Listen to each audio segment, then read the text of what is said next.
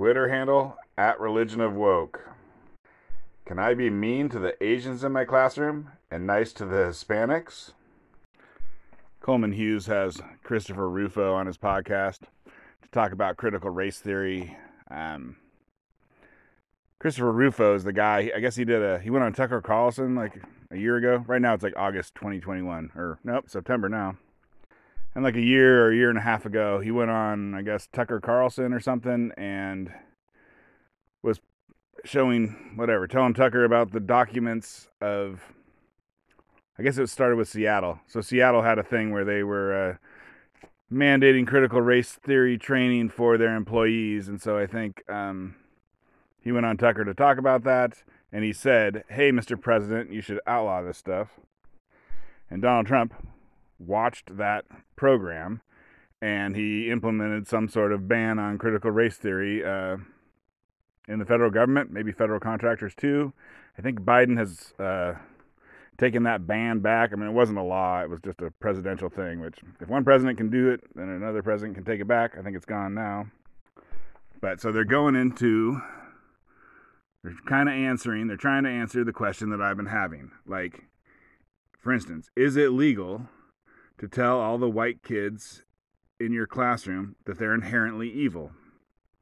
Basically, because if you're like, okay, on this side of the room, black kids, and on this side of the room, white kids, we got oppressed and oppressor, right? There's no way, shape, or form that an oppressor is not an evil person. So if you're like, you're an oppressor, then obviously you're evil. And they say it a bunch of different ways, but long story short, can you tell people that they're inherently evil, based on their skin color? Like, I would think that would not be, I usually just like switch it back and like, can some teacher, and I know the teacher would get fired, but the question is legality. Could some teacher, put all the black kids on one side of the room and say, okay, black kids, because you're black, you're all evil? Like, you wouldn't think that you could do that. Like, you think the civil rights laws would prevent that. But it's not clear. And the civil rights laws are, they say no discrimination on the basis of race. So they don't say like no discrimination against black people. They say the basis of race. So it should apply to all races equally, the laws. I mean, they don't, but they, at least as written, should. So some of the critical race, I think this is the one in Seattle.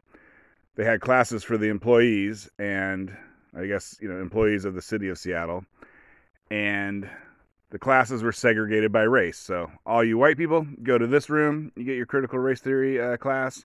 All people of color go to this other room, and I assume, and then they like, anyway, so right there, is that legal? Can you just say white people take this class, black people take that class? Can you break people apart based on their race? And Rufo, apparently he's been talking to some lawyers about it, and they think that ain't legal. You can't segregate people. You can't forcibly segregate people, employees.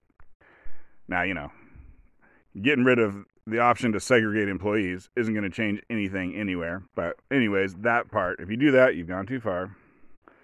Now, the next part is like, say you got your employees, whatever. I guess now you put all your employees in one room. Okay, so now we don't have to worry about the legality of that first part. And now in this room, we're going to talk about whiteness and how white privilege, basically you don't deserve what you've got. Everything you've got was achieved on the backs of oppressing, black people of color, but they really mean black people. Anyways, so it could possibly go against equal protection under the law. Basically, they don't go into it that much, and I'm not super up on, I don't have an internet connection right now, so I'm not sure what equal protection exactly means. I'm trying to think of an example. Now, I can't think of an example, and I think equal protection under the law, the part that I hear right there is the words under the law, so, maybe it applies to government stuff and not necessarily to civilian stuff. I'm not sure. I feel like a lot of the equal protection under the law stuff maybe applies to like men and women, like, maybe men can get out of, I'm just making this up, men can get out of jury duty because they have a job, like back in the day, because they have a job, but women would have to serve on jury duty or something because they're, everyone knows they're stay-at-home moms or something and they got time. That's a terrible example. Ignore that. Anyways, equal protection under the law. What does that mean? How does it apply to critical race theory training? And then finally is the 1964 Civil Rights Act, where you cannot discriminate on the basis of race. And so that's the thing that I want to know about. And the answer is no one knows. It's going to have to go into the courts. Courts are going to have to decide, but are you discriminating against someone? If I tell all the black people that they're evil, is that discriminating? I mean, I didn't fire them. You can't fire black people for being black, but can you tell them that they're evil? All right, I use black people as an example here. Obviously, it's white people who are being told who are evil, but any which way it goes, it should go. The law should find the same. Anything you can do to black people or not, you can do to white people or not. I guess the question is, can you be mean to someone based on their race? And I think apparently it hasn't been decided either way. I don't know about that. I feel like it'd be pretty clear you can't be mean to people based on their race if they're black. But whether or not you can be mean to people who are white is probably a little bit of an open question. I guess we'll find out. There's going to be some interesting court cases.